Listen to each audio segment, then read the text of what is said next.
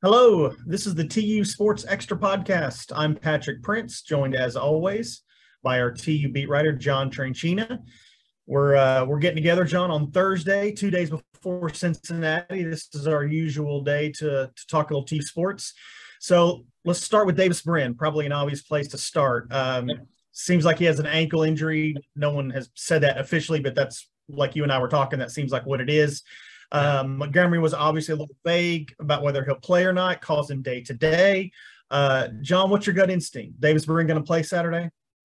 I'm going to go with no, he's not. I have a feeling this is a thing that could stretch a couple of weeks, but I feel like my instinct is that I have no idea, but I'm just thinking like it's going to be a couple of weeks. He's being kind of vague about it just to kind of throw off Cincinnati and make them have to game plan for two different quarterbacks. And so they don't know. I mean, it's kind of a smart move. Why wouldn't you? Hey, John, hold. Yes.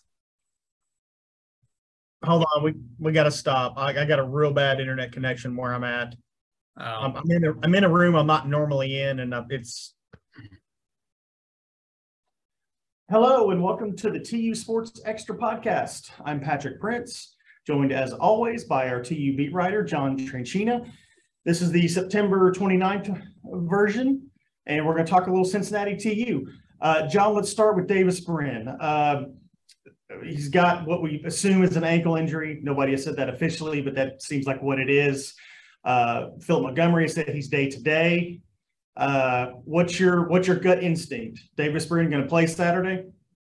I'm going to go with no. I don't think he will. I got the sense that it's something that's maybe going to keep him out 2 to 3 weeks, maybe 1 or 2. I don't know. I mean, the good news was it wasn't a long-term thing.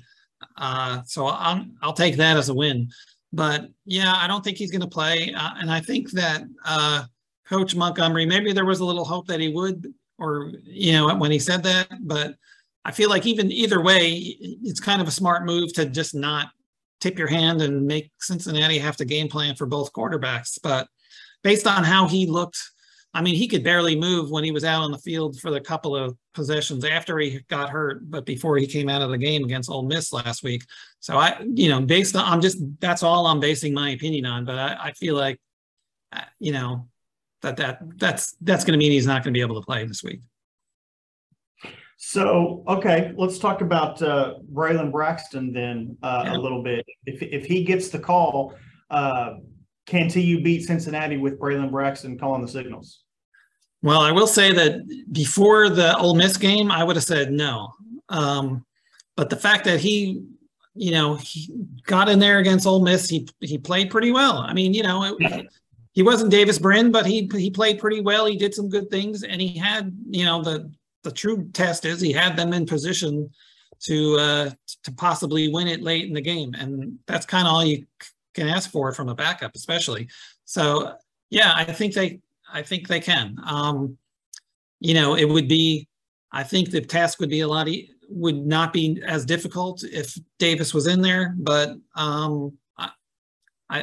more good things will have to go right necessarily for them to win it in this kind of fashion, but I think it can be done. Okay, so let's talk about Cincinnati for a second. TU has had some really exciting games with them the last couple of times. Yep. What do you maybe touch on that a little bit, John? And also, what do you expect to see Saturday? Well, it kind of goes to, first of all, the trend we talked about before last week's game, where they always seem to play better against good teams. They play up to their level of competition. So Cincinnati has been one of the best teams in AAC for years. They've played right with them, each of the last couple of games against them. I think even though, obviously there's the championship game in 2020, which heartbreaking, lose on a field goal as time expires. Then last year's game was really exciting. Cincinnati was ranked number 2 in the nation. TU goes into Cincinnati and nearly pulls out a win. I mean, they lost 28-20. If you remember, another heartbreaking situation. They're 4th and 1 4th and goal on the 1-yard line in the dying seconds of the game. Steven Anderson reaches out with the ball to try and cross the plane with it as he's hit right at the goal line, and it fumbles out. Cincinnati recovers, game over. They could have, with a 2-point conversion, that could have been a tie game there. So yes, they have played them tough. There's something about these two teams when they get together that TU rises to the occasion. You'd like to see them be able to pull one out this time. Cincinnati is not as good a team as they were the last 2 years this season. At least that's what it seems like so far. So you'd like to think there's an opening there, for that to be able to happen. So we'll see. In that case, you really would wish. It's the kind of frustrating thing. You really would wish Davis Brin would be 100% for a game like this.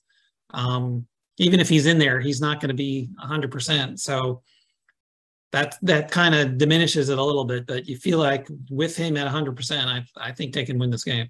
Without, it's a harder task, but it can still happen. Sure. John, what's the ultimate takeaway from the Ole Miss game? I mean, some people say there are no moral victories. A loss is a loss, but yeah, it's an SEC opponent. It's on the road. You lose your quarterback. I mean, it goes down as a loss. But what is it? Is there more to it than that? I mean, what's the takeaway there? Yeah, I mean, I think pretty much almost every takeaway you can have is positive. They, all of those things you just mentioned.